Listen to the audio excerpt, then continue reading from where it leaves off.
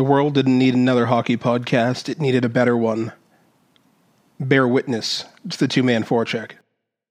Good evening, Chris. Good evening, Mike.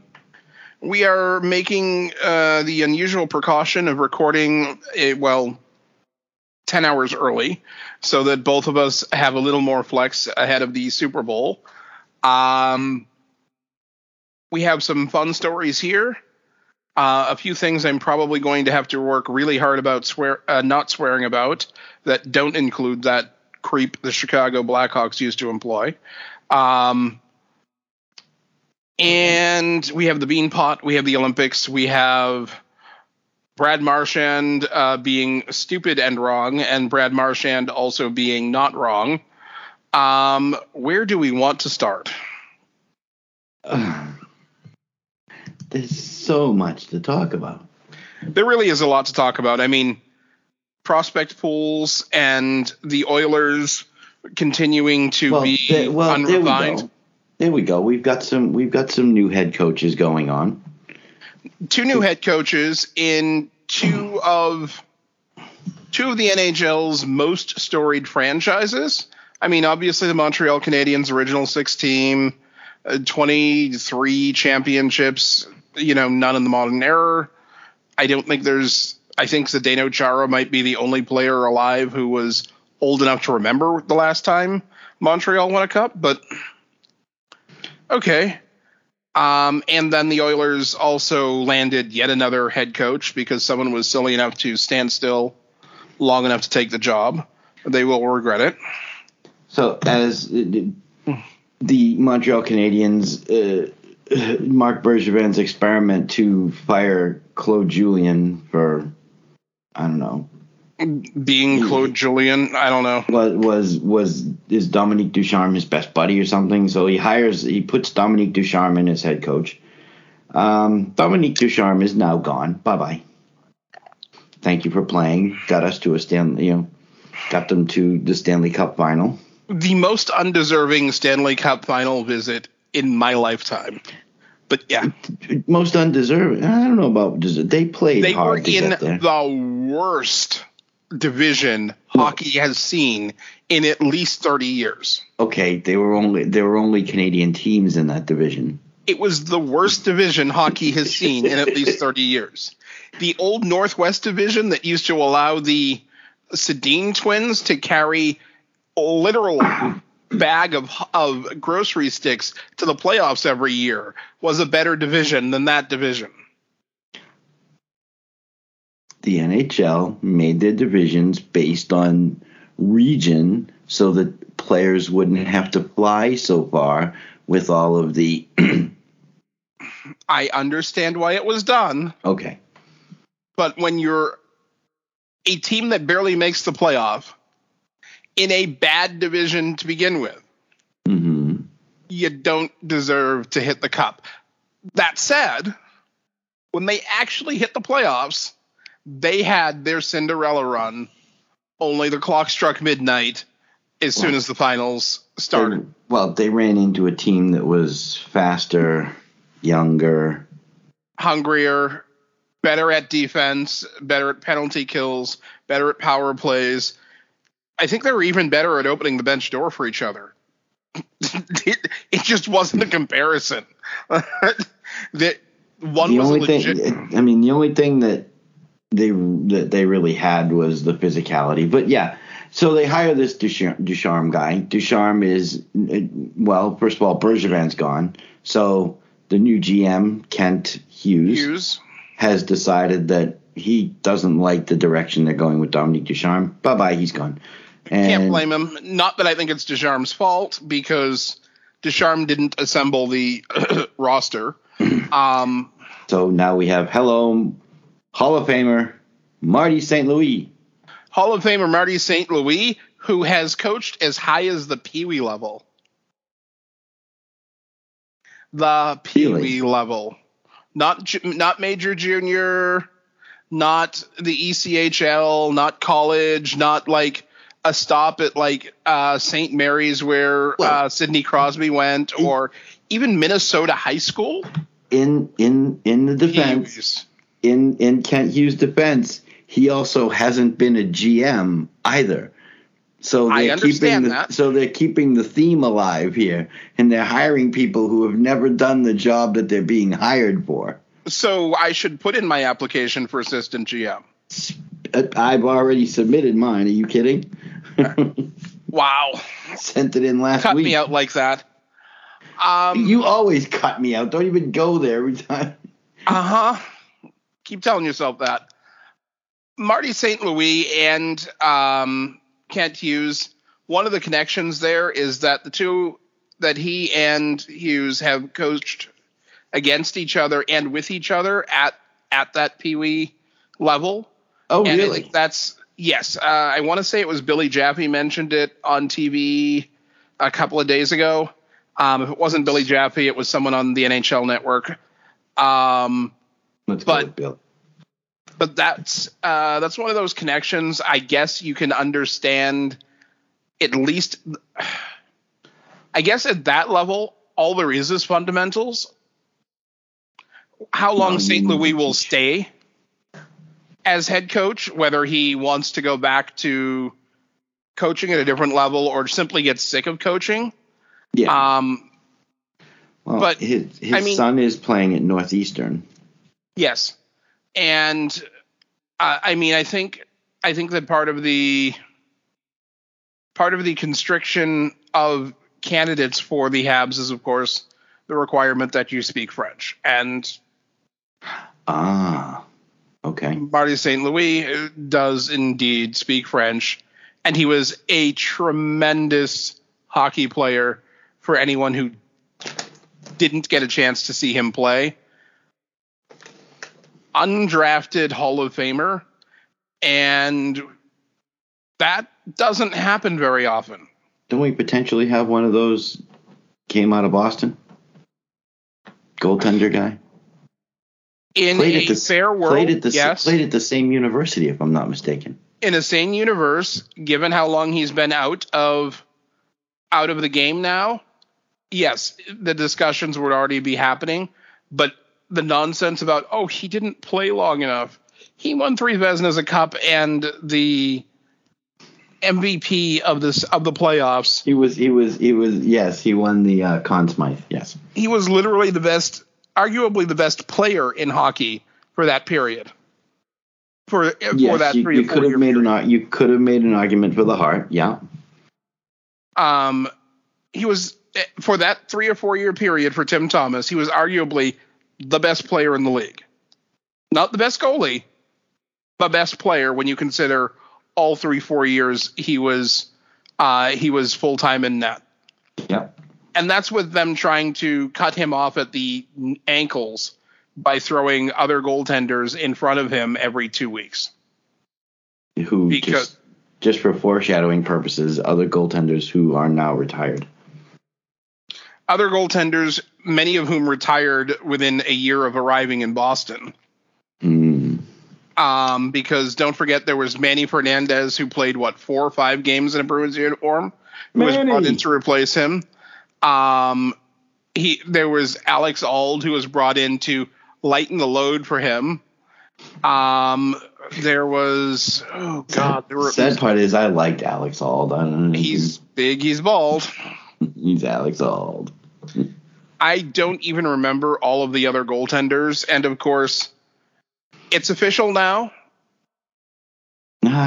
We didn't have to. Yeah, it's official. He made the attempt, but I was going to bring it up later. Let's do it right now, and we'll get back. We'll get back to St. Louis in a minute. But Tuukka Rask is retired, and you can all tell me I was right. I was right like a year ago, but okay. No, I was right 10 years ago. What, that he would retire as a Bruin? When I said he would never win a cup? Boston Bruins would never win a cup with Tuukka Rask in net. Oh, that was that a decade ago. So how does it feel to walk out on that sequoia-sized tree trunk limb? Hey, I kept getting told in his rookie camp that he was going to be the best goalie that Boston has ever seen.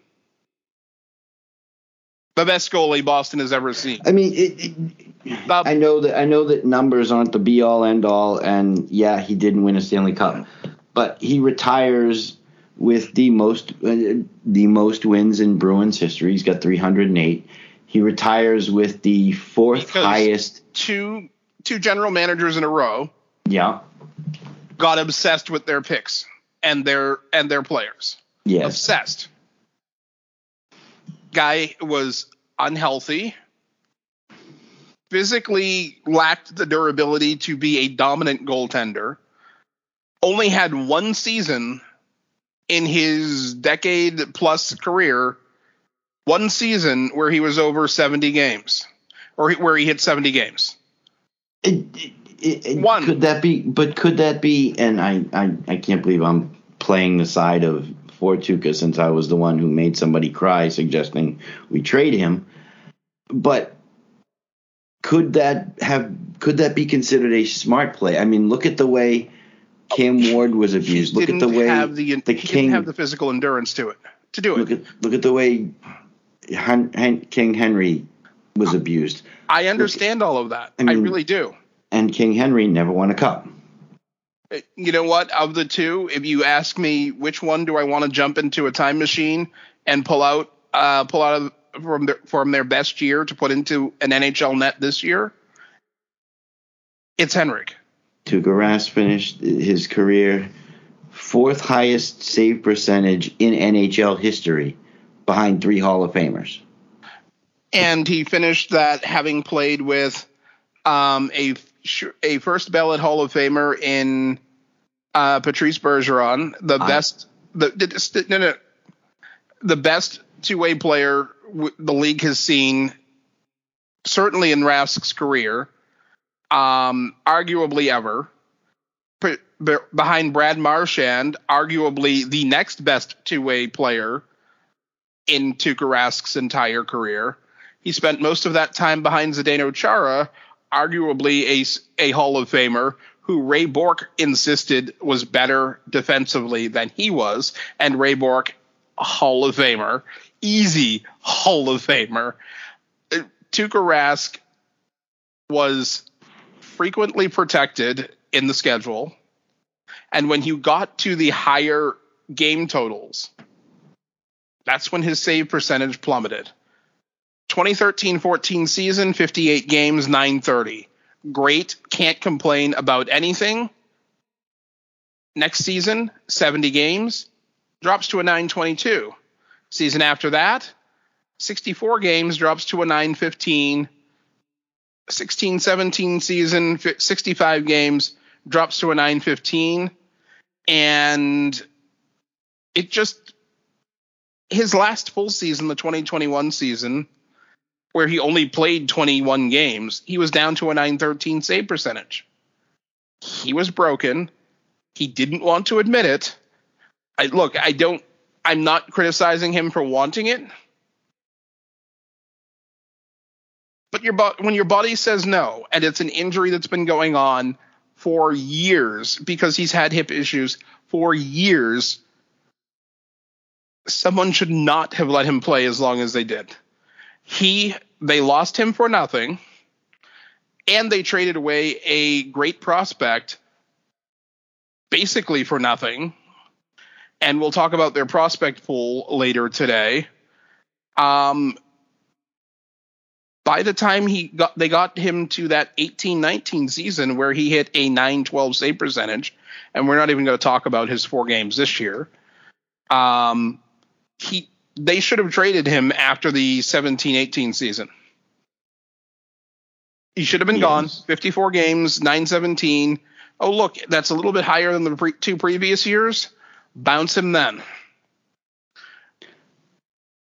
And actually, according to Quant Hockey, he is actually the 3rd highest save percentage. So obviously, I'm missing somebody's name, but he's 3rd behind Dominik Hasek, Ken Dryden, then Tuukka, Ben Bishop, Vasilevsky. Oh, look, number 6, Tim Thomas with a .920. Tuukka finished with a .921. Dryden and Hasek both had a .922. Now, if you go into All-Star, that's where it gets interesting. You know who the highest save percentage is all time for playoff? Off the top of my head, no. Highest save percentage all time playoffs. Some guy named Thomas, 930 save percentage. And what happens if you play really well in the playoffs? You win a Stanley Cup. And how many opportunities did Tim Thomas have to win a Stanley Cup? Like seasons where they made the playoffs, he was in net. I don't know. The one? Basically one. So they went to the Stanley Cup.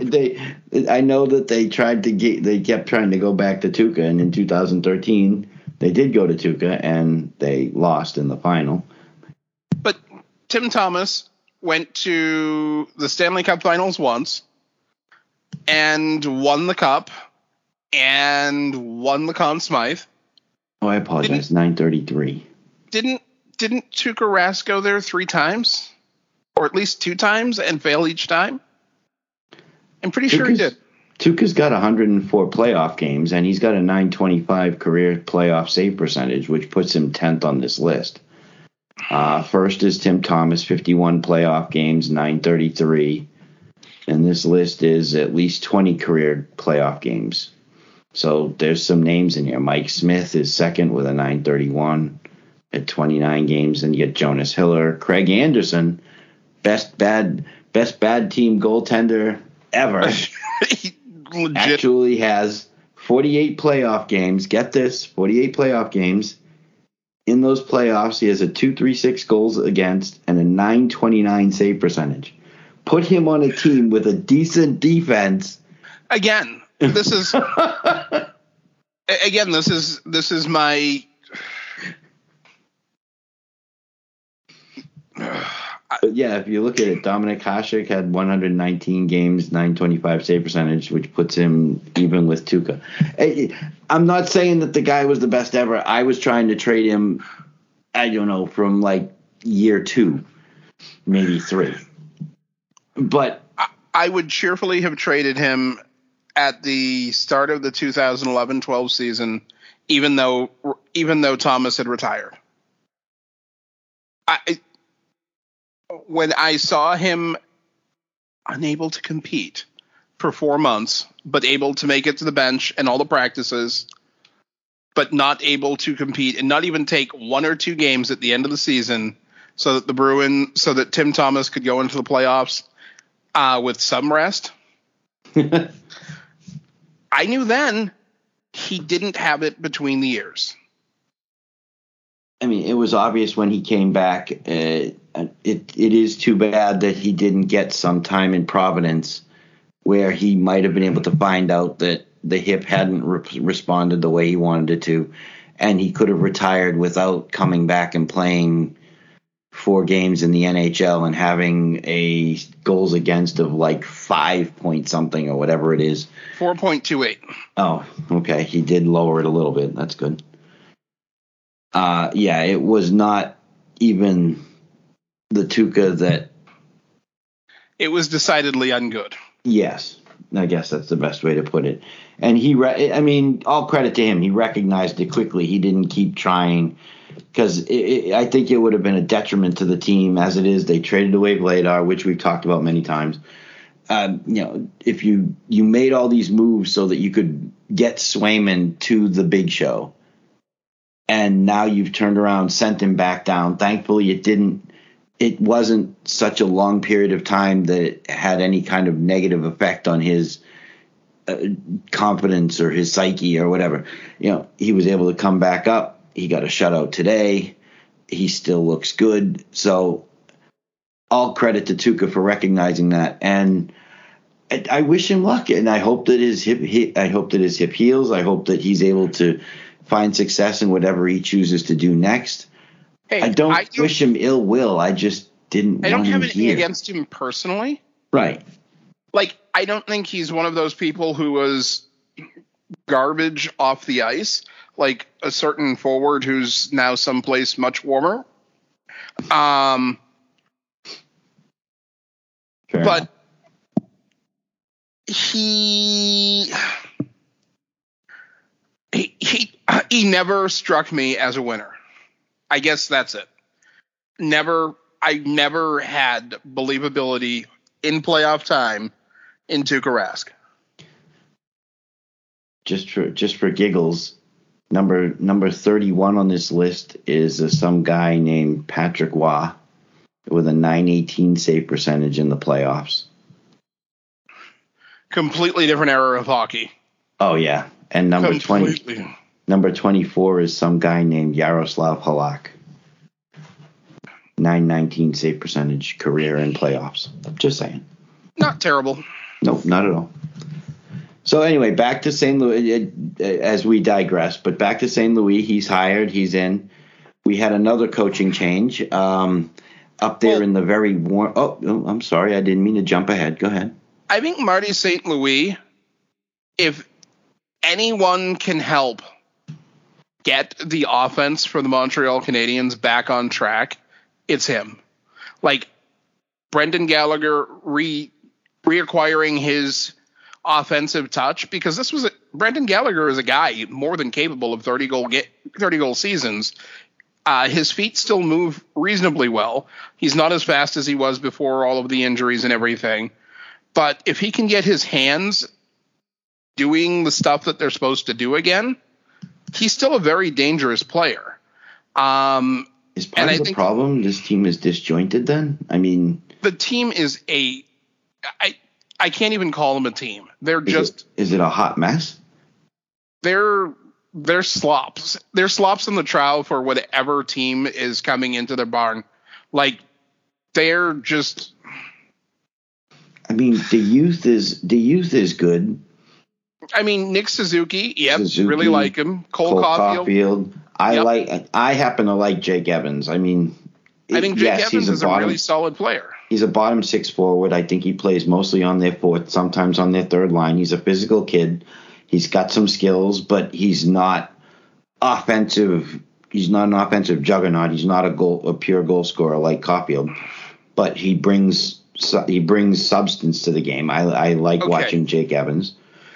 Their youth is good. I don't know about all these, and yes, Josh Anderson. Ooh, I mean, I like there are good pieces who have somehow assembled to be less than the sum of their parts. Some of that can be coaching. Some of that is just hopelessness. Their defense is absent. They have a defense. They have played 47 games. 47 games. They have won 8 of those. That's not good, I think. That's the opposite of good. Okay. Only the Islanders, who have played 6 less games, have scored less goals than they have. Only the Islanders. Wow. They are a minus 83 in goal differential. Even the Seattle Kraken, who are a terrible team, are minus 40 in one more game played. The Ottawa Senators, who we saw the stripped-down Boston Bruins beat today, are minus 26 by comparison. Same number of games. The Winnipeg Jets, who we're going to talk about at some point, and are 21st in the league standings, they're a minus 4. I just don't understand how Montreal's roster can be so bad. Some of it is being dispirited. Some of it is they've had a lot of injuries and a lot of player loss. But I think the one thing that I'm willing to count on Marty St. Louis accomplishing in a tenure there, whether it's 2 years or 5 years, is I think that some of those guys are going to refine their offensive touch. I think he'll be good for the Suzuki's, the Caulfield. I mean, I don't know what they're expecting out of him. I mean, you bring him in to coach a team that is 5 years away from being useful. And that's some of them. Some of them are 5 years away from not playing anymore. The team as a whole is 5 years away from being useful. Oh, okay. I was going to say some of the players are 5 years away from not playing. Josh Anderson will be gone soon. There's no way that he's going to be They're not. There's no way they're keeping him around for the rebuild. He's 28 already. He's signed until 26-27 till the end of 26-27. Doesn't matter. He'll be gone before the season starts next year. Wow. Okay. I think Brendan Gallagher's gone. I think Brendan Gallagher, and he's another one that's signed through. Oh wait, hold on. 26-27. As is Suzuki, 29-30. Jeff Petrie, he might be stuck there until his contract expires, but he'll be gone soon. Cedric Paquette has only managed to make it into 24 games. This is a guy who was on a Stanley Cup juggernaut and playing significant minutes. So if he can't get healthy, if he gets healthy, there's going to be bidders. And it's not that he's an offensive superstar or anything like that, but he's a very effective player. It can be tough to watch sometimes. I mean, again, they're just not good. I mean, Arizona is not good. Seattle is very not good. I think Seattle in some ways is worse to watch. I don't know that Seattle. I don't know that the players in Seattle actually want to win for each other. They haven't. I was thinking about this the other day. They haven't come together the way that, and everybody's going to say Vegas did because of what happened in the shooting, and it brought the team together, and it caused it forced them to become a tight knit unit, and whether it's that reason or something else, Seattle to me doesn't appear to have come together the way the Golden Knights. Golden Knights sort of rallied around their whole bunch of misfits, and they had the misfits line with Riley Smith and Jonathan Marchessault and William Karlsson. And they had an identity. Like that's the foundation of it. They knew who they were and who they wanted to be, and every game, every night, they brought it. Oh yeah, and they had the what the heck was his name? 35-year-old captain. It played for the AHL affiliate in Las Vegas. Yeah, I'm drawing. I know who you're talking about, and he was on the All-Star game. I can't remember his name off the top of my head, but they had that identity. Derek Engelland. Engelland, correct. They had an identity. They knew what it was they were hoping to accomplish, which was making their old teams regret giving them up. And I think that.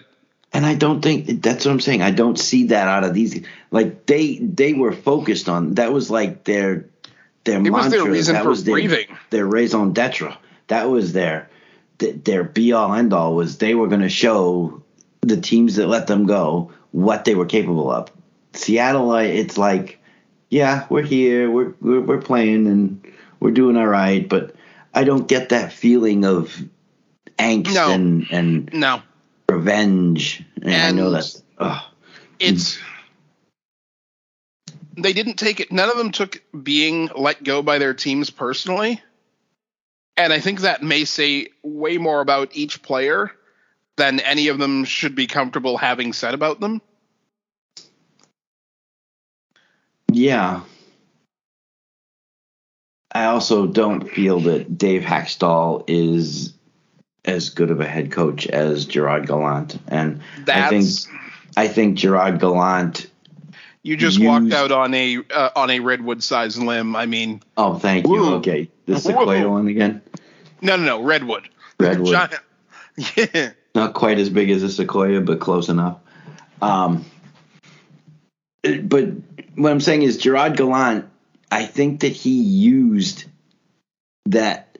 I think he was able to stoke that fire under those players as far as the feeling of being cut loose.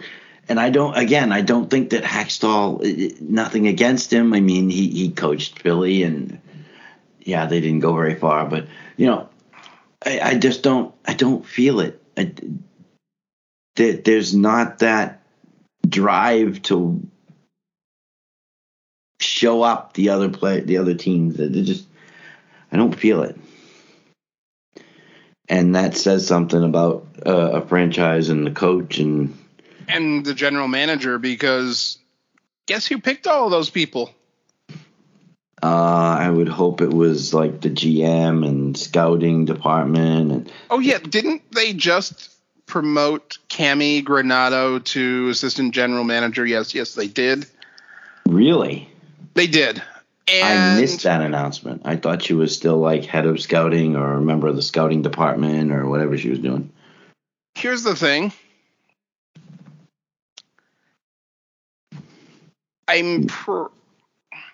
Companies do a lot of things at certain times of year. I mean, this is Black History Month, and suddenly every company has a Black History logo somewhere on their website. And Pride Month will come along, and there will be rainbows everywhere. And Cancer support or Cancer Research Month comes along, and everything's been pink washed and purple washed in the NHL. Purple washed, whatever. And it's cosplay.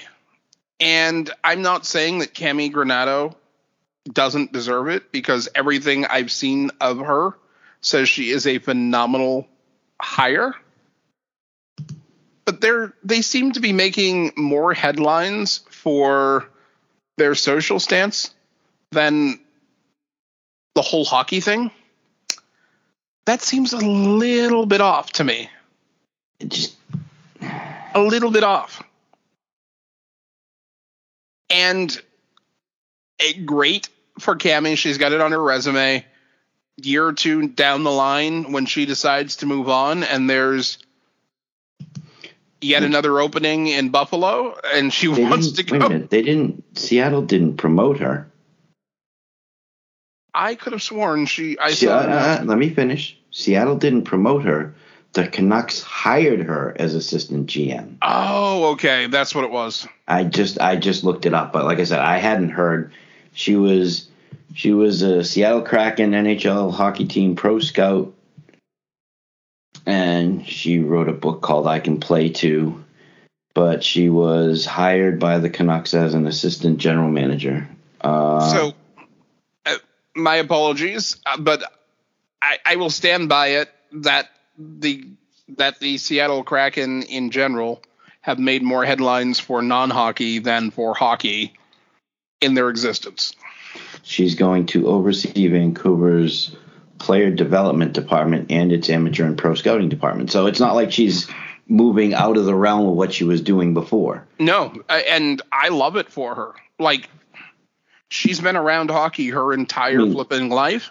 The Granato family is one of those families. I mean, it's not necessarily the Sutters. The Sutters, well, there's six of them, I think. But yeah, I mean, the Granato family. You've got Tony coaching at the University of Wisconsin. You got Dom coaching. I think there's 3 or 4 of them coaching somewhere. Buffalo Sabres, and then you got Cami, who's now an assistant GM. So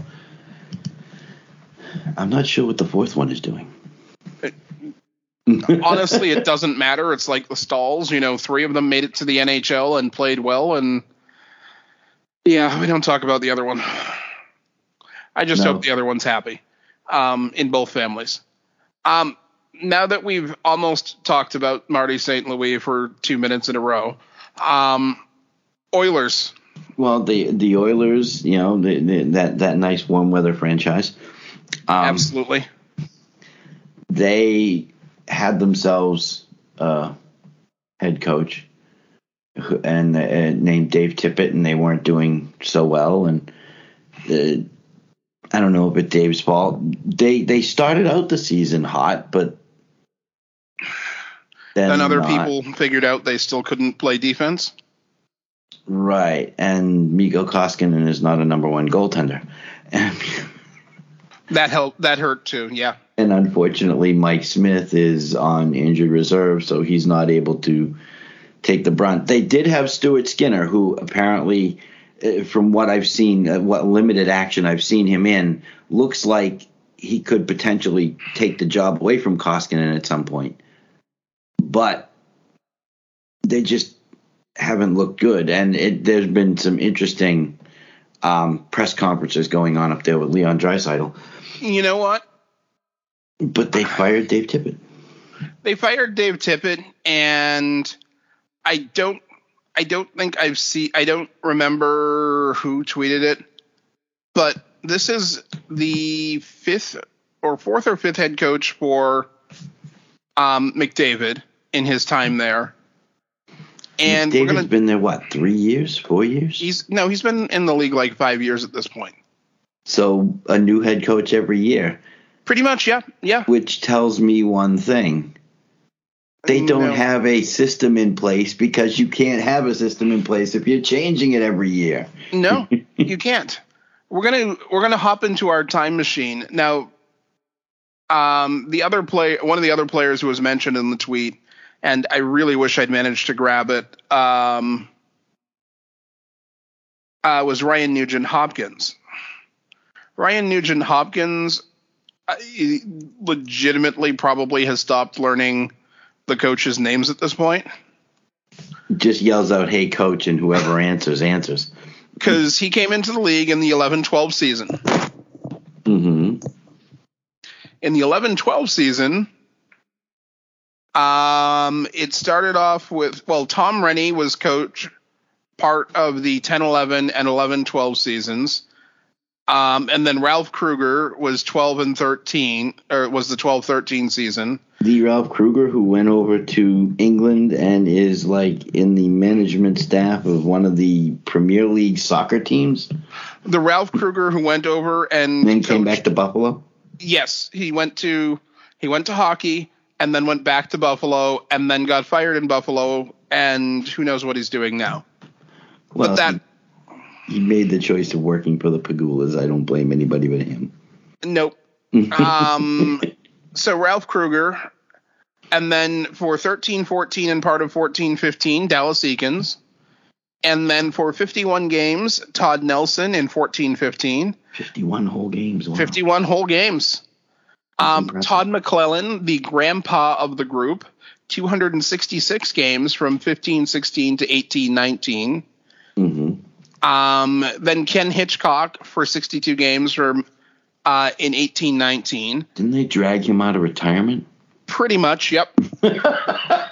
And then Dave Tippett from 19-20 to 21-22. 2 shortened seasons in there. Around 50 games, one was, around 70 games. The other one was around 56. Okay. And about half of this season. And now Jay Woodcroft. And I think there were a couple of interim coaches in there as well. By the way, Jay Woodcroft is a former assistant of Todd McClellan. So, on two teams, because he was an assistant when Todd McClellan was in San Jose, and then he was an assistant to Todd McClellan with Edmonton. Yes. So it all comes back around full circle. Because apparently they couldn't find someone who coached Pee Wee with their general manager. Well, probably not. I mean, I don't know if Ken Holland ever coached Pee Wee hockey, so. He's on to Detroit Red Wings. That franchise has been a hot mess. Oh, see, I knew hot mess would come up in the show somewhere. For a while. And I still consistently say, when you look at the owner of a team, when you watch them in as candid moments as can happen when there is a camera around, mm-hmm. they will tell you almost everything you need to know about the franchise. As much as people dislike the money-centric nature of the Jacobs family, you can't criticize how often the Bruins make the playoffs, make the second round, The argument there is that all the Bruins want to do is make the playoffs because that's where the money is. They're not necessarily trying to win a cup. There is that. And I fully agree that may almost certainly is part of their cosmology. Mm-hmm. But whatever else their faults are, they find people competent enough to accomplish that goal. When you look at certain problem franchises, and there's at least 3, 4, 5, 6 of them, you can't say that about the ownership in those cities. Because Edmonton's Daryl Cates during the Making the Oilers, I think was the TV show, in the Taylor Tyler draft. They followed him about as the boys were being visited and visiting him for 1 or 2 episodes. I don't get the impression that he's as good at absorbing and internalizing the hard data of running an NHL franchise. He might understand the profit margins. In fact, I'm pretty sure he does. He runs a pharmaceutical company on the other side, or a drugstore chain. I forget which it is. But as far as the actual nuts and bolts, I'm not saying that, I'm not saying that even 50% of the owners in the league could take over and be general manager or president of their teams and have an equal record to whoever is running the office at the moment, because I don't think that's the case. But being able to at least follow the logic of X plus Y equals success. Mm-hmm. If he's following that logic, he's using a formula that hasn't been updated since 1984. Because they're building 80s hockey teams, and I'm reasonably sure it's not the 80s anymore. Well, it's not. It's the 2020s. Just saying. But look at that team. It looks like the Pittsburgh Penguins when they had Brian Smolinski on their fourth line scoring 20 goals. Or at least as close as you're going to get to that in a cap era. Yeah, I like Brian Smolinski. I love Brian Smolinski. I was legitimately cheesed off when he was traded. Yes. You're not the only one. So this is how many coaches for Ryan Nugent-Hopkins? Are we at are we at 10? I mean, if it's 5 and 5 for it's 7 coaches. And that's official coaches, not like I forget who I think there were interim coaches in some cases but it's bonkers. Well, actually, don't forget that Todd McClellan had 2 runs there. He had no, I'm sorry, 2015-16 to 18-19. I read that right the first time. But he played, I mean, just since the end of the McClellan era. Yes. In 2019, 20 games into that 20-ish games into that season, they bring in Hitchcock. So 1, 2, 3, 4 guys in 4.5 years. Who Hitchcock had retired the year before after finishing his stint in Dallas and decided he wanted to be done. Which no one could play before. And then somehow Edmonton convinced him to come back and help out. I don't know how that worked. To borrow the vernacular of a certain former basketball player in Boston, I think they backed up the Brinks truck. Yeah, that might convince him, sure. Because I don't know why, and to come back and coach, well, the opportunity to coach a kid like Connor McDavid, well, that's good if that's the only kid on the team, though, and everybody else is not quite as good. And okay, here's the thing: as bad as they are, Dave Tippett's win record or points percentage is actually a .596. Okay. If you look back at this, at these coaches over the last several years, guess when the last time they had a coach with a points percentage that high or higher than that was? Glenn Sather back in the 80s. I don't know. You're right. Glenn Sather's first run. That was a total guess. Glenn Sather's first run was a 651 from 80-81 to 88-89. Glenn Sather took over again in 93-94 for 60 games. Uh-huh.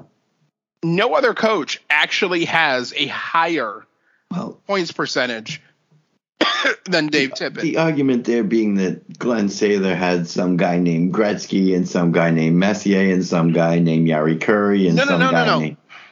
The argument there is that they haven't figured out how to build a team since then. Well, there you go. You know, I mean, you had Grant Fuhrer and net, and you had Craig McTavish. I think they played defense back then. I think 537 save percentage.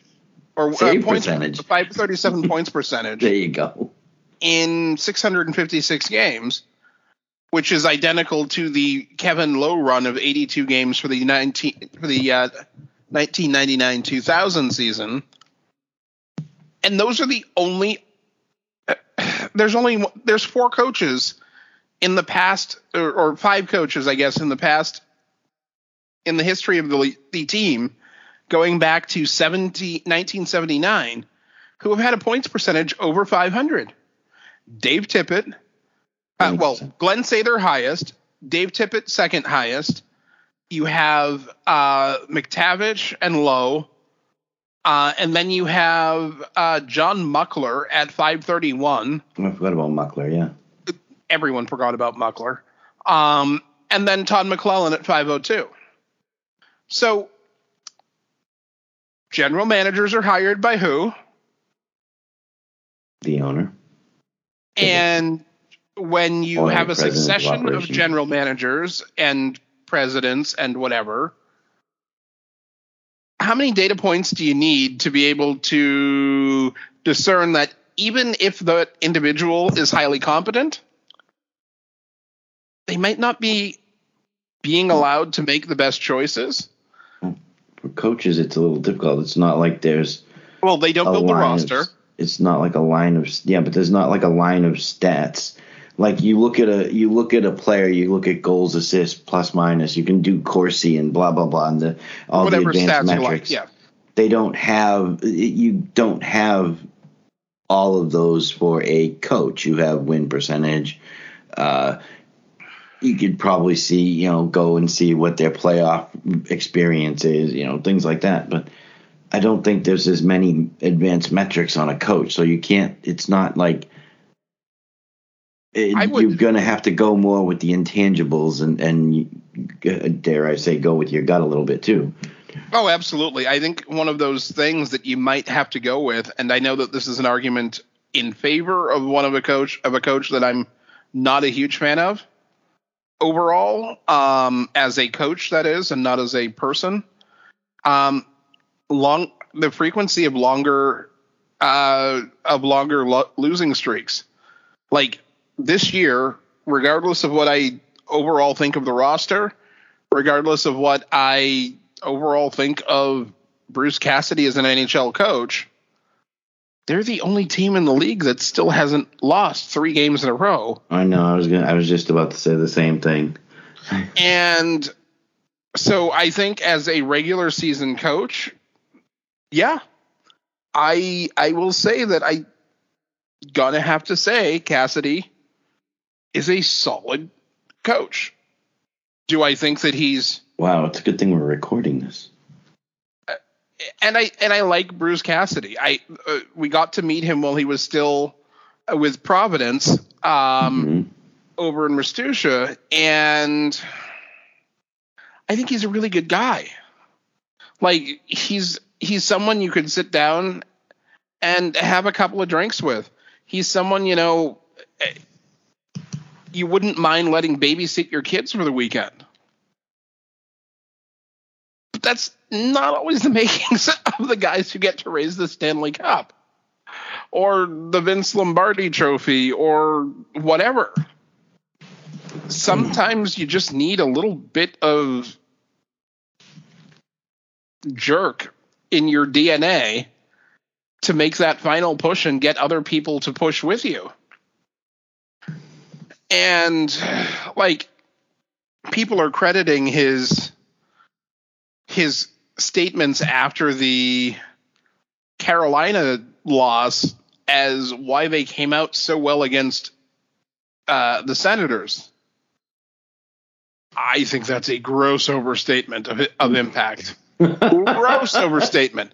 Look, Yeah, thank you. Cassidy did not walk in there and start dropping F-bombs and saying Ray Bork and Bobby Orr and Adam Oates are not coming through that F-bomb door. You're going to have to win yourself. There are guys in that room who hate losing. Whether I think that Charlie McAvoy is the greatest defenseman in the team or in the city or to play in Boston in years or not, I know he does not like losing. I know Brandon Carlo does not like losing. We've seen him lose it when they're losing, and he makes it worse. Mm-hmm. You look at Taylor Hall. He had more than enough losing for the rest of his life in Buffalo. Well, clearly he wanted out of Buffalo. Charlie Coyle. Dude will do what it takes to win. He's approaching Patrice Bergeron level of dedication to the game, a.k.a. pathology, because I genuinely think if you set him on fire and told him he needed to kill penalties for the next 3 minutes straight well on fire, he might just do it.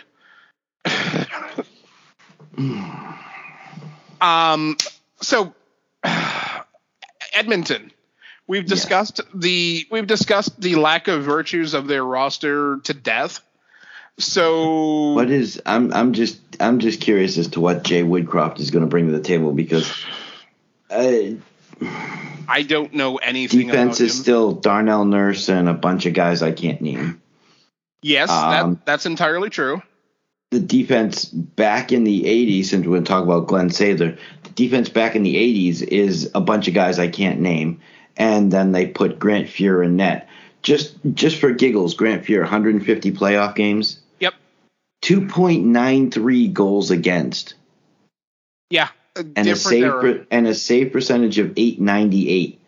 No, I just think that they managed to win their Stanley Cups outscoring their opponents. They won their game 7-6, 5-4, exactly 8-2,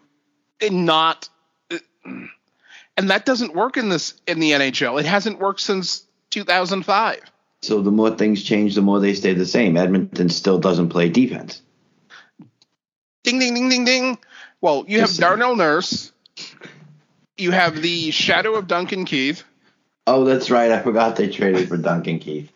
By the way, wasn't he like the first Dino, or one of the first Dinos? I wouldn't say that. I mean, Paul Coffey. Well, I don't think it's fair to lump him in with Brent Burns. Paul Coffey, yeah. The first 8 years of Erik Karlsson. Yeah. Then you have Tyson Barrie, Cody Ceci, Evan Bouchard, Philip Broberg, Marcus Niemelainen, and William Legason. I actually think Niemelainen was somebody I liked and I wouldn't mind having. But seriously, that defense as a whole? Ouch. Yeah, no. I feel bad for Darnell Nurse. Let's get him out of there. I feel bad for Duncan Keith. I mean... Well, he did win 3 Stanley Cups with Chicago. I don't feel that bad for him. But let's just dive into other teams because we are already running a little long. The Beanpot. Hey, we haven't had the final yet. That's Monday.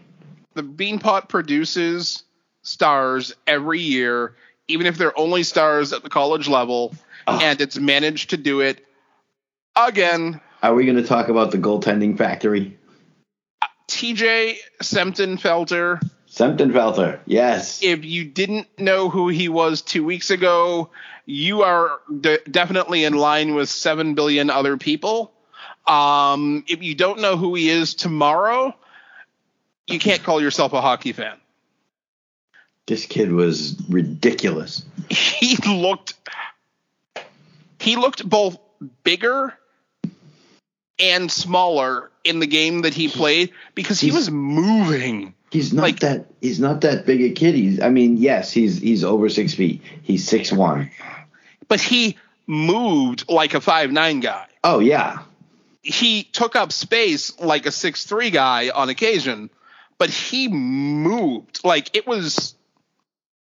He had agility in net that you would see in that first couple of years of Marty Biron when he was just right, left, in and out across the crease.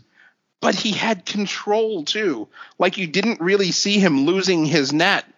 Like you do a lot of goaltenders who are trying to move at lightning speed. He stopped when he wanted to stop. He stopped there. It's not like he slid an extra 4 inches or even 3 feet past the post when he shouldn't. It was fun to watch because he's definitely a more energetic goaltender than a lot of what we see in the Lundqvist Rask style of goaltending. The upright, purely playing almost purely playing the angles type. Mm-hmm. I love watching this kid, and I think he's the whiff of all of last year's draft because he's 19 years old. He was ranked like low 200s, and nobody picked him up. I couldn't find him ranked anyway. Where did you find him ranked? I went looking for it. I thought you said he was ranked last year. No. That's when we were talking about Ryan St. Louis, Martin's son. He's ranked. Oh, okay. He's ranked 222nd. Unranked last year. Yes, this kid is not ranked anywhere. I couldn't find him on any FC hockey. I couldn't find him on prospects anywhere. He's listed there obviously, but there's no rankings for him anywhere. And he had a .933 save percentage last year in his league, the NCDC. I, off the top of my head, can't tell you what those letters stand for, but that's okay.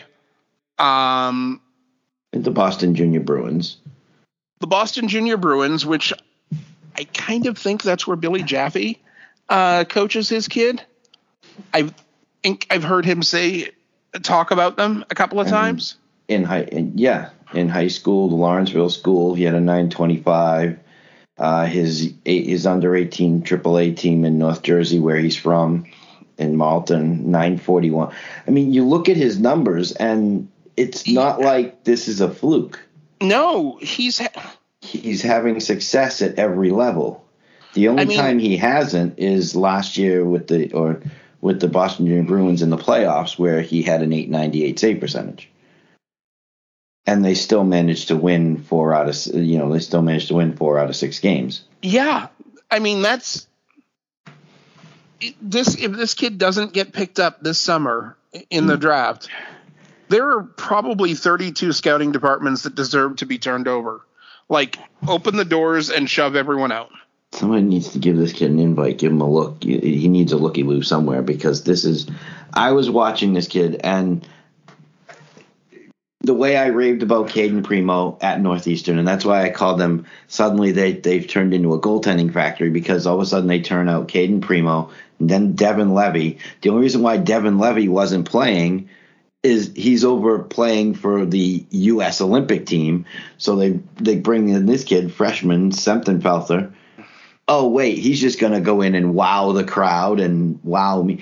He had 3 or 4 Larson saves, one on a 2-on-1. The only goal that BC scored was on a 2-on-1, and it was only because the puck was elevated and he got the glove, and he ended up getting the glove under it or something like that. He just mistimed it. I think it either went off the glove or just barely missed, but the shot was great. That was an NHL quality on that. Giles scored that goal, and But other than that, he was lights out. And like I said, a couple of larcenous saves, and the flurry at the end was ridiculous. I mean, if he can finish this season with 10 games, 12 games, and stay above 925, there is no excuse for him to still be undrafted at the end of the 5th round this year's draft. None. I don't know how many games they have left in the season, but he's played in 5. He's clearly going to play in the final come Monday because Devin Levy won't be back yet. They're still playing in Beijing. So it's going to be Semptimphelter again. That's 6. Yeah, if you can get him north of 10 games, if you can get him another 4 to 6 games by the end of the season for this kid. I mean, let's put it this way: if he wins the Beanpot, if they win the Beanpot, which would be what, 4 years in a row now, or did they win it? Well, there was no Beanpot last year, but 4 tournaments in a row. Yes, 4 tournaments in a row. If they win it again, first of all, this kid's name is going to be one of the finalists for most valuable player.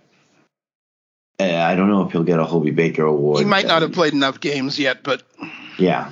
But he'll definitely be finalist for MVP of the Beanpot tournament. You get him another 4 to 6 games. He shines. I mean, 938 so far this season. Yeah, I think somebody needs to give this kid a look, or you give him a late round draft pick, like 4th, 5th round, something like that. There's got to be somebody out there that needs goaltending. And we just talked about a team. We did talk about at least one team. Yeah. And here's the other thing. If I'm Northeastern, I have to worry about one of these two guys, either him or Levy, transferring, because there's not enough net in college for both guys to get serious playing time. Well, Devin Levy has already been drafted, so. Yeah, but you're already talking about 30. You're talking about 30 plus game seasons, 32, 34, depending on the year and the conference. Yeah. Are you telling me 17 games in a season or 14 games in a season is enough to turn someone into or to get someone to pro playing ability and consistency? Because I got to tell you need better drugs. Oh, thank you. Well, at some point you have to go from backup to starter. I mean, yes, he's a freshman. Devin Levy is a sophomore. Devin Levy's been drafted by a team that I don't remember.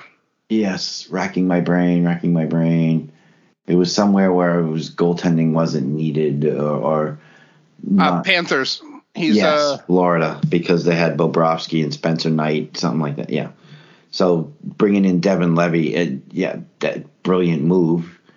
Then you got yourself especially a young. Since they drafted him 212. Yeah. 948 save percentage last year, and he was drafted. That's not really all that good, though. No. 212. Yeah.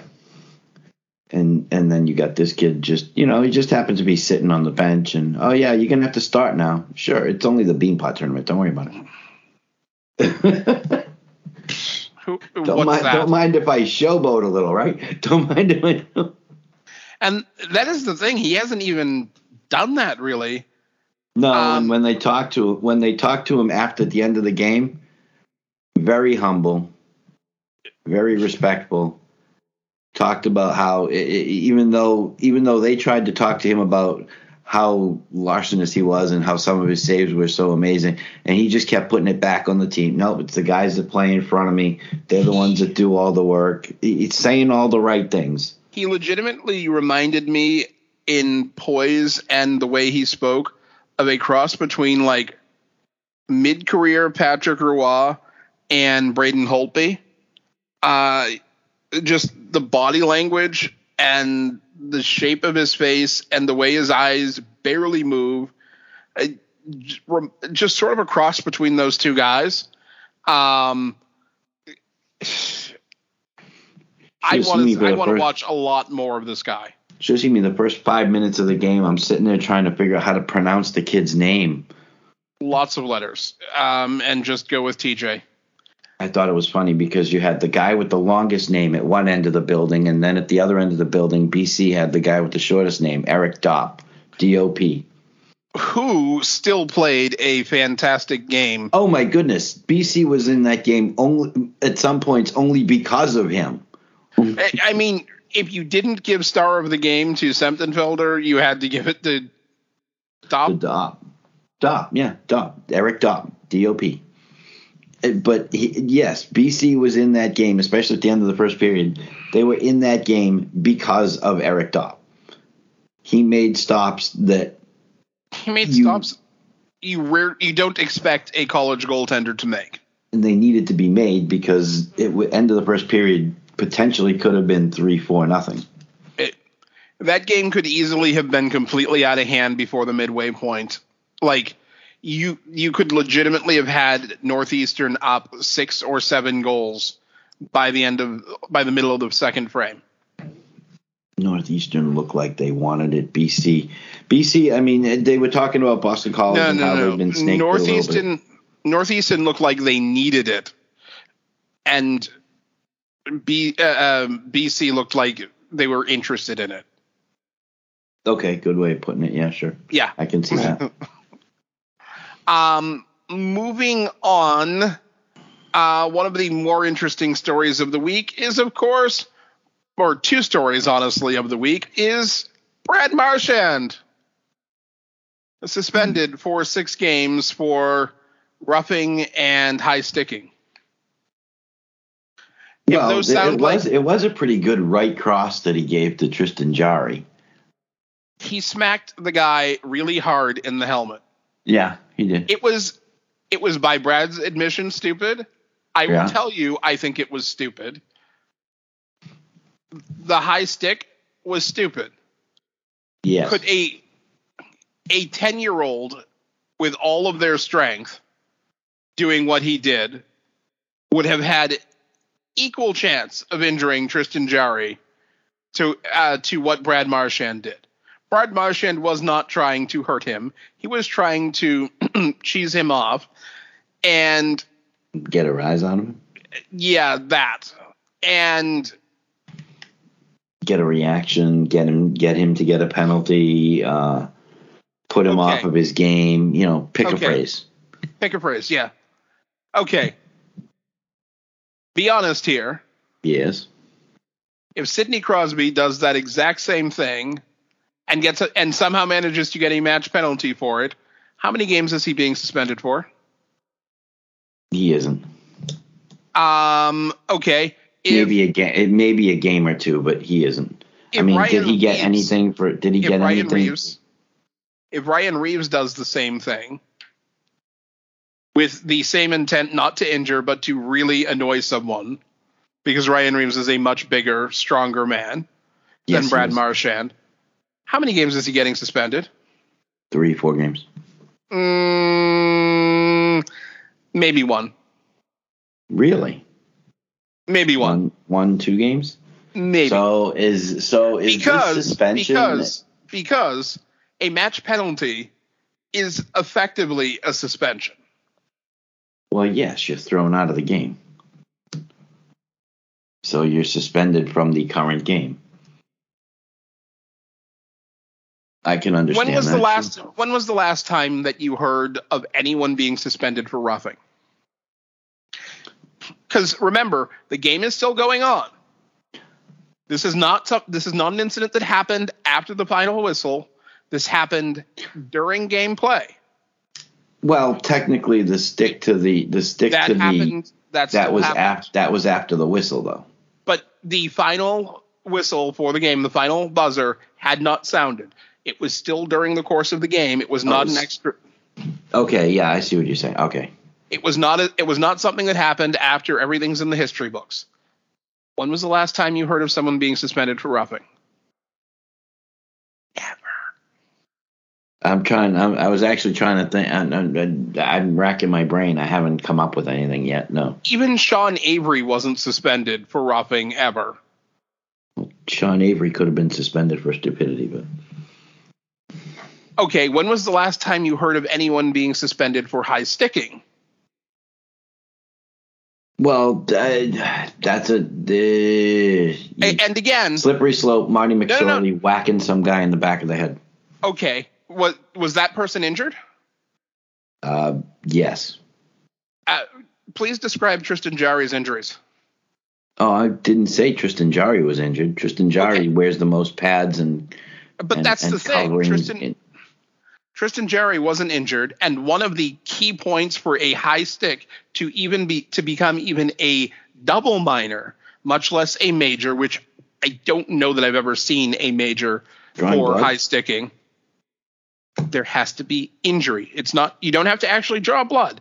It has to be injury. Like if you knock out someone's tooth, if you blacken their eye. Wait, I've got a question. I've got a question for you then. I've got a question. Yep. If that's the case, then why wasn't Sidney Crosby given a double minor for what happened to Patrice Bergeron? Because as it's come out, he was cut in the back of his head. That's an injury. Because he's Sidney Crosby. Oh. Look, he didn't even tripping is allowed when you're Sidney Crosby. Who was it? Him and one of the forwards double teaming Boris Volabik years ago. It wasn't Letang. It was I forget who the forward was. It wasn't Gino. No. It was I don't remember his name. It was about 15 years ago at this point. Mm-hmm. He didn't even get a penalty for that. I mean, clear as day. And the officials saw it. And he didn't even get a penalty for it. What does that tell you about the league? And let's not even go into the hit today. It tells me that if you have Gary Bettman on speed dial, then you're not going to get any calls against you. And let's not even go into the hit on Ashan today. Like, textbook high hit to the head as the principal point of contact. Well, who was the knucklehead that hit Marchand and screwed up his shoulder? I did not see that play, but this was back during the Washington game. It wasn't Wilson though; it was somebody else. I didn't see that play. I didn't get a chance to watch that part of the game. Well, I'm telling you, there should have been a suspension. I mean, he was hit in the back from behind, up against the boards, face first, shoulder first, I guess. But who was? Yeah, but it was only Brad Marchand. It's not a player that the league cares about. Arguably the best left wing in the NHL. In the NHL, the best wing period in the NHL. Yeah, but everybody's going to argue that Mark Stone is as good, and I don't think so. But that's Mark Stone is not as good a penalty killer.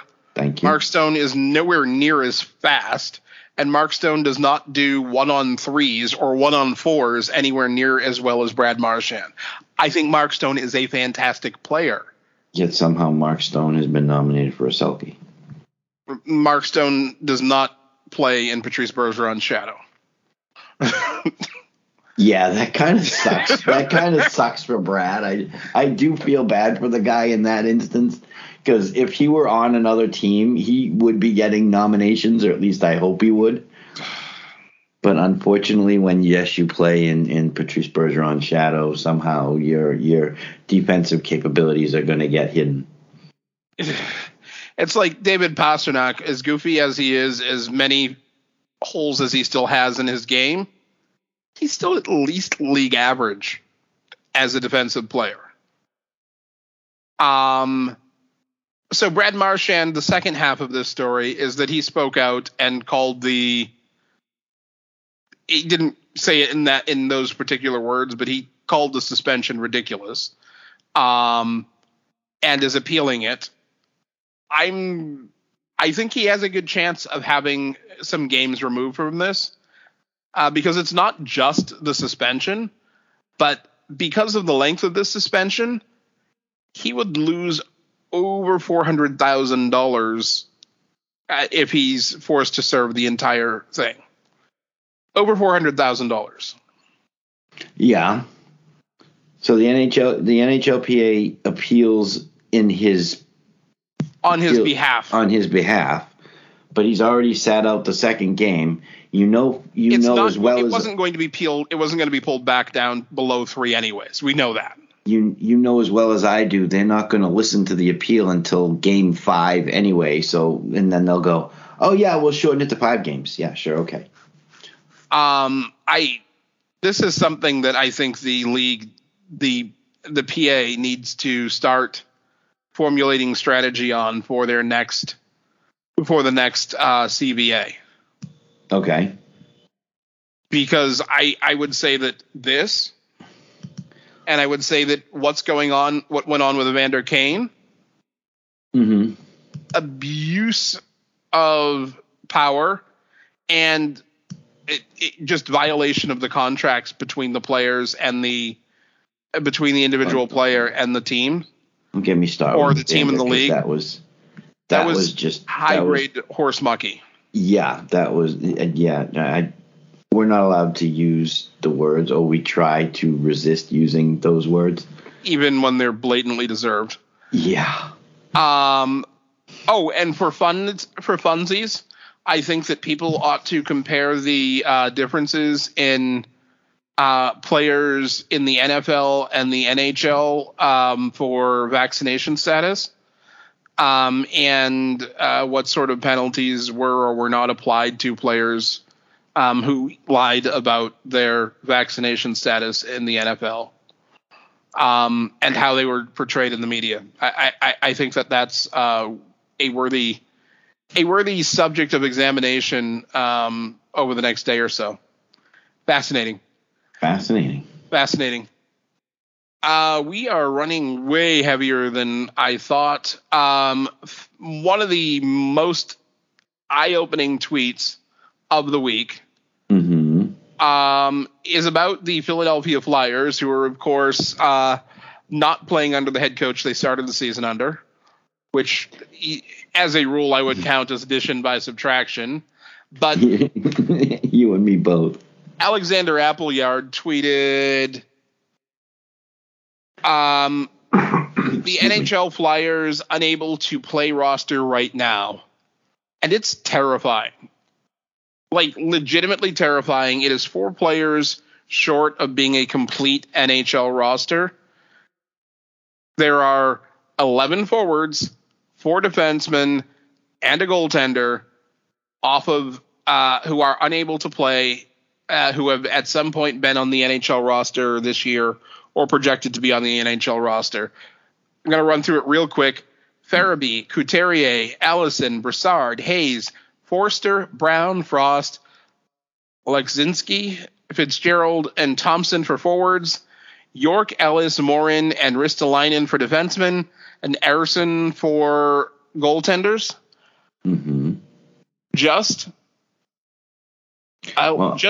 2 of those defensemen probably win them 5 more games at this point of the season versus where they are now. Ryan Ellis and Rasmus Ristolainen are both unable to play. Couturier had just basically had his season ended with the need for a surgery. We know Hayes hasn't played in a while. We know Farabee has had some issues. Yep. Derek Brassard. At minimum, even with AV as coach, this team is 8 to 12 points better with half of these guys back on their ice.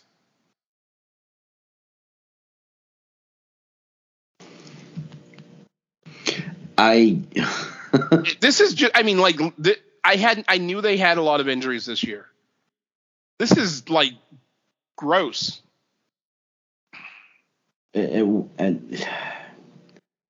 27th in the league, 38 points, 404 points percentage.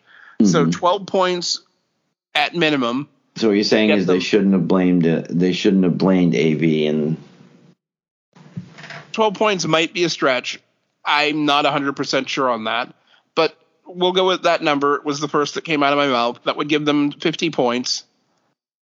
They would be equal in points to Detroit and Vancouver, which I still think is low overall for what that roster could be with a healthy team who is playing well. So, no, I don't think 12 points is an overstatement. Okay.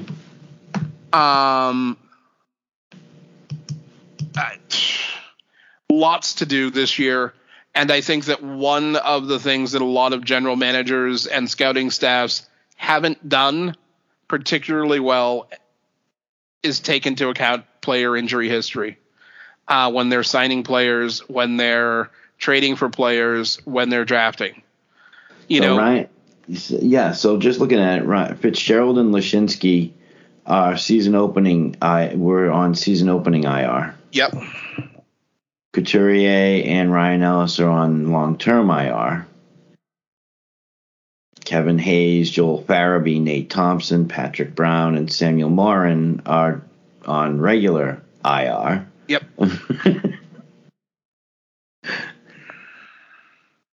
It's just an awful situation.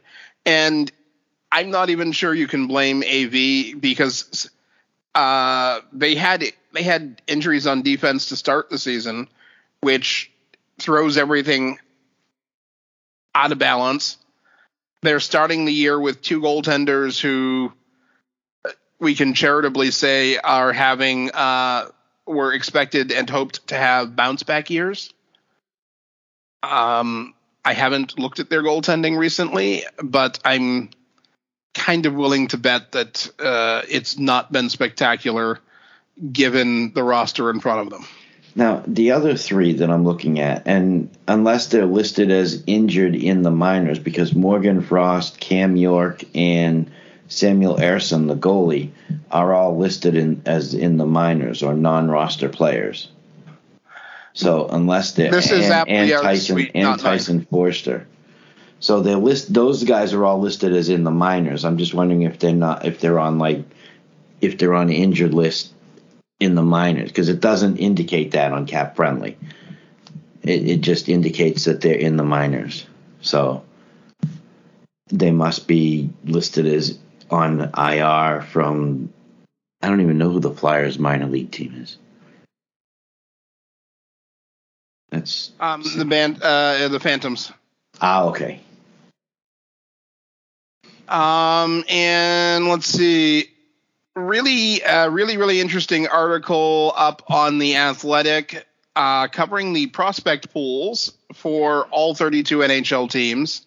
This is for those of you who are hardcore nerds. Yes. That's a good. I was trying to think of. If you are a hockey nerd, you may have read this article already.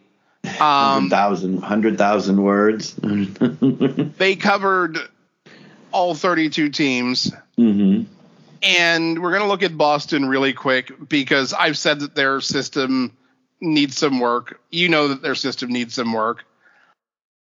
I don't agree with the placement of some of these or the rankings in terms of where Wheeler has some of the guys ranked within the Bruins system. But I overall agree that they've got a bottom tier system. Like, I'm not. Oh yeah, without it, they are not. I mean, when we read the list and it says that they're ranked 27th, it was like, that high. I knew they were bad. I just didn't know how bad. Now I understand how bad. So I just want to run through the list of players, of prospects in the pool, because I think it is enlightening, even if I disagree with the placement. Although I would, let me get this up. Mm-hmm. For whatever reason, our file repository is misbehaving. Oh, I actually hadn't noticed. So Scott Wheeler ranked the prospects. Fabian Lysell, right wing, 18 years old, listed as their number one prospect. Is he really? Yeah. I liked what I saw of Fabian LaSalle. Well, you didn't see him. You didn't see him at development camp, so. I've seen some decent length clips of Giants games, and I watched a couple of highlight reels after the draft. Yeah, I think it's an ambitious statement to say he's the best prospect in their team, in their system. They have Jack Studnicka number 2. I am willing to bet you that Jack Studnicka is not even in the eyes of Bruins front office, who I don't necessarily count as the best prospect accumulators. I'm willing to bet he's not the number 2 center in their system, in their heads. Mason Lohrei, number 3. Okay, I would have put him in the top 3 based on everything we've seen in the last year or two. I actually wonder if he isn't the top prospect in the system. Brett Harrison is number 4 at center and 18, playing for the Oshawa Generals. There's my first big one. Mm-hmm. I think this is an overstatement. I think it's a hopeful statement. And the fact that he's ahead of John Beecher is probably a bias towards the Canadian Hockey League over American colleges. And yeah, I can't get under that one. But I mean, for me, your top 5 should all go wow. Then there's Jacob Lauko at 6. Jacob Lauko, yeah. I mean, no. What I remember of him is, and I'd have to go back and look at some old notes, seeing him at development camps of the past. What I remember of him is that he had speed, he had decent hands, and that was kind of where it stopped. He needed, my impression was that he needed a little bit more work. Everything else, yes. Ty Gallagher, number 7. I think I liked him. I think I liked what I saw of him at development camp this year. I don't dislike him.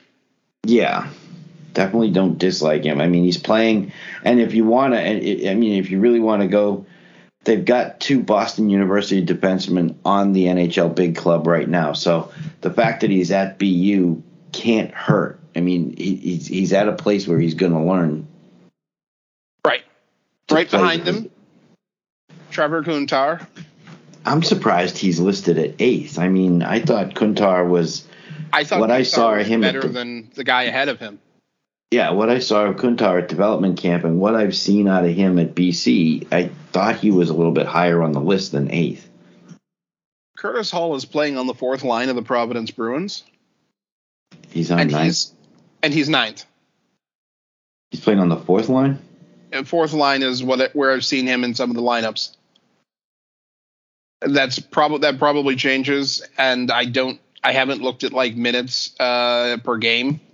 Mm-hmm. But then there's Victor Berglund, who has bounced between the A and the E this year at 22 at number 10 and not gotten an NHL call-up despite the injuries. Matthias Mantekivi, the player I have seen the absolute least of, at number 11. I saw him at Dev Camp before, I think it was the year before the lockout. Okay. And to me, the biggest surprise is Quinn Olson landing not merely outside the top 10 or even the top 5, but at number 12. Aside from Lohrei and maybe, I can't actually name 3 prospects I like better than him. And again, that's Mike's opinion, not the league's opinion, not the front office's opinion. No, I'm wishing I had my tablet here. I had all my notes on my iPad. And then there's the baffling one, because there's only one place between between a guy I think is a top 3 prospect in their system or top 5 prospect in their system, because I'm willing to give it to Beecher, and Studnicka has shown flashes of NHL readiness. Andre Gausseau? I don't remember being all that enamored with him at development camp. There was a lack of enamor in general. I think he's got good wheels. Wasn't just me then. No, actually, the wheels. He's not slow. Okay, but like Wheeler says here, he's not slow. His skating from a standstill can be sluggish. I didn't find enamored. I think that he kind of just was there. He reminds me of a cardboard cutout. He was just there. I wouldn't go there. I wouldn't go that far, but if you're asking me which former Boston Bruin I'm going to peg him as being the closest to, it's probably Byron Bitts. Okay. Who didn't have an extremely long NHL career. Well, if I remember, Byron wasn't drafted, so. And then Ryan Mast, Sarnia Sting. I would definitely have him ahead of Andre Gausseau and maybe one or two others on this list. So while I definitely agree that their prospect pool isn't deep, because even as much as I like everything I've seen of Beecher, as much as I like everything I've seen of Mason Lohrei, is given the fact that I'm probably higher on Quinn Olson than many people. No, he was a standout at Dev Camp. I remember writing an awful lot of notes about him. But I'm gonna have to go and say that I don't, beyond the top 5 or 6 prospects, whoever you think they are. We've already seen Studnicka play in the NHL. At worst, I still think he'll hit 200 NHL games. At worst. Okay. I think that Beecher, when he comes out, he's going to hit that 200 NHL games easily. I think that Mason Lohrei is probably, at worst, if healthy, going to crack 400 NHL games because they give defensemen a little longer to make it work. I like Fabian Lysell. I think he's got potential. I don't know. There are players who occasionally make me wonder if they have the willingness to stick to the NHL and the work ethic for it. And we talked about that with one or two of the defensemen who were in camp, but that's not something I expect to see in one development camp. People have all sorts of reasons for being distracted, including the size of the audience that shows up to watch a couple of guys who basically haven't entered an actual NHL locker room yet. There's a lot that can happen, and in a town like Boston where everything regarding the team is magnified, I'm not willing to make decisions or hardcore projections off of one dev camp. But there are players I think my top 6 or 7 are fundamentally different than what we saw here. And I still don't know if they actually have a legitimate league star in here. Not a superstar, not first ballot Hall of Famer, but someone who is going to get mentioned, someone who's going to appear in a highlight reel for good reason at least once a week on ESPN. At least once a week. I don't see it. At least once a week. Okay, we'll call it twice a month. So someone who is top 6 player, for sure. Mm-hmm. Like if Beecher can hit the potential they want him to, yeah, he's probably going to be a number 2C. Is there a number 1 center in the system? I don't know. It might be Beecher. It might. But I don't know because I don't see him on the ice against the other guys. I want to say he was injured at this year's Dev Camp. He wasn't there. I think he was nursing. I think he was nursing an injury, that he had suffered. Or he had some surgery. I don't know. Yeah. One final thought on Brad Marchand. Oh yeah. And I'm going to throw this out there, not because I expect it to happen, but because it's just a thought and a comparison to some other players that we've seen leave the NHL. What if Brad Marchand just says, bleep this, I want my contract severed, I'm never playing in the NHL again, and goes to the KHL? He's going to make more money, more money for a shorter season. He's going to make more money in the KHL. They pay well, and there's no taxes. Their salaries are just not taxed over there. But here's the question. We've seen guys who couldn't stay on NHL rosters be league stars and superstars over there. Mm-hmm. And yes. Lots of them. Brendan Bochenski. Brendan Bochenski, Coco,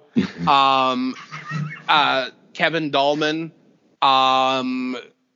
The list goes on and on. Yes. How many points could Brad Marchand score in a KHL season? Could he have a 125 point season in their 50 something 56 game season? Potentially, sure. 2 points a game? I think it's doable if at his talent level. A couple of 50 goal seasons in a row. I could also guarantee you that Don Sweeney would be saying that he's still expecting Brad Marchand to come back sometime. And that's probably including if Brad Marchand took the opportunity to punch him in the face on the way out. Oh, great! You didn't do that, so. But he still gets questioned about coming back here. Don Sweeney is starting to sound like an algebra teacher. Okay. Oh, by the way, Quinn Olson. He's played in. Go ahead.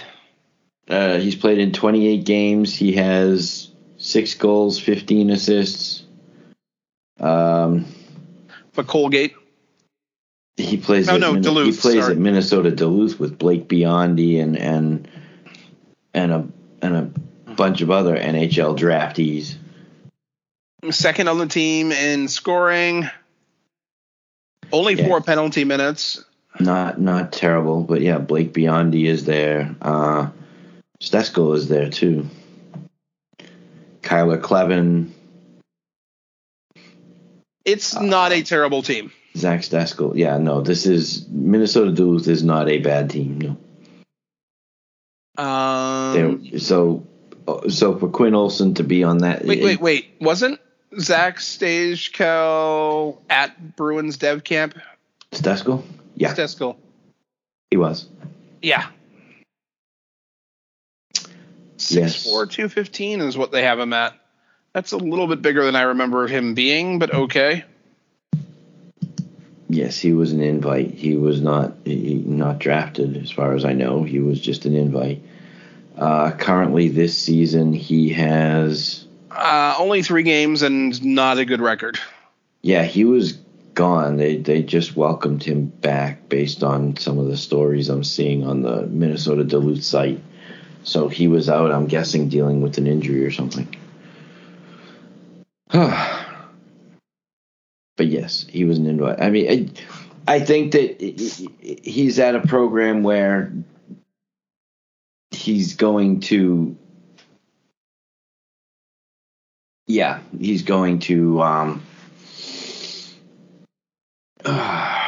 he's going to learn something, and that's what I'm hoping for with Ty Gallagher at Boston University. They're at programs that these are the programs that make it to the Frozen Four on a regular basis, closer to the professional level, as far as how to handle yourself and how to handle your game. And it's not the speed of the game. It's not not that type of equivalent, but they're gonna hone your skills. The coaching is just that little smidge better. It's. I think he's in the right place. So yeah, I like Quinn Olson, and I remember writing a lot about him. I just wish I had my notes in front of me so I can tell you all the wonderful things I remember writing about him. Yay. Anything else we want to cover before we kick off? I don't think there's much else to cover. We can say that the Team USA over in the Olympics is 2-0, and if they win their third game against Germany, they'll finish first in their group and could have could have some kind of advantage going into the medal rounds. Yay. Now, can you actually name 5 players on Team USA? No. Devin Levy. Wait, I can. Devin Levy. He's got the roster up. No, I don't actually. I've got my storyboard in front of me. No, the older guys were there. Kenny Agostino, and Andy Miele. Strauss-Mann is the goaltender because he's from Michigan. And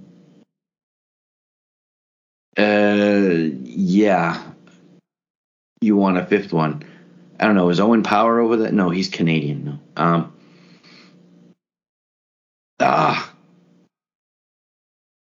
Anyway, I got 4. Anyway. And I'm very proud of you because I couldn't have done it. Oh, well, actually, I could throw in Steve Camper and... Steven Camper. There's 5. Isn't David Warsofsky on the team as well? And Warsofsky's on the team, yes. That's what I was trying to remember was all the older guys because we were talking about them earlier. That's what I was doing. Anyways, ladies and gentlemen, this is where we leave you. Have an awesome day, regardless of what day you listen to us on. We will be back during the week. I'll put a couple of polls up across the week as things unfold, and we're going to throw out the name of a potential future NHL head coach as part of next week's show. Have a great week, and we'll be back.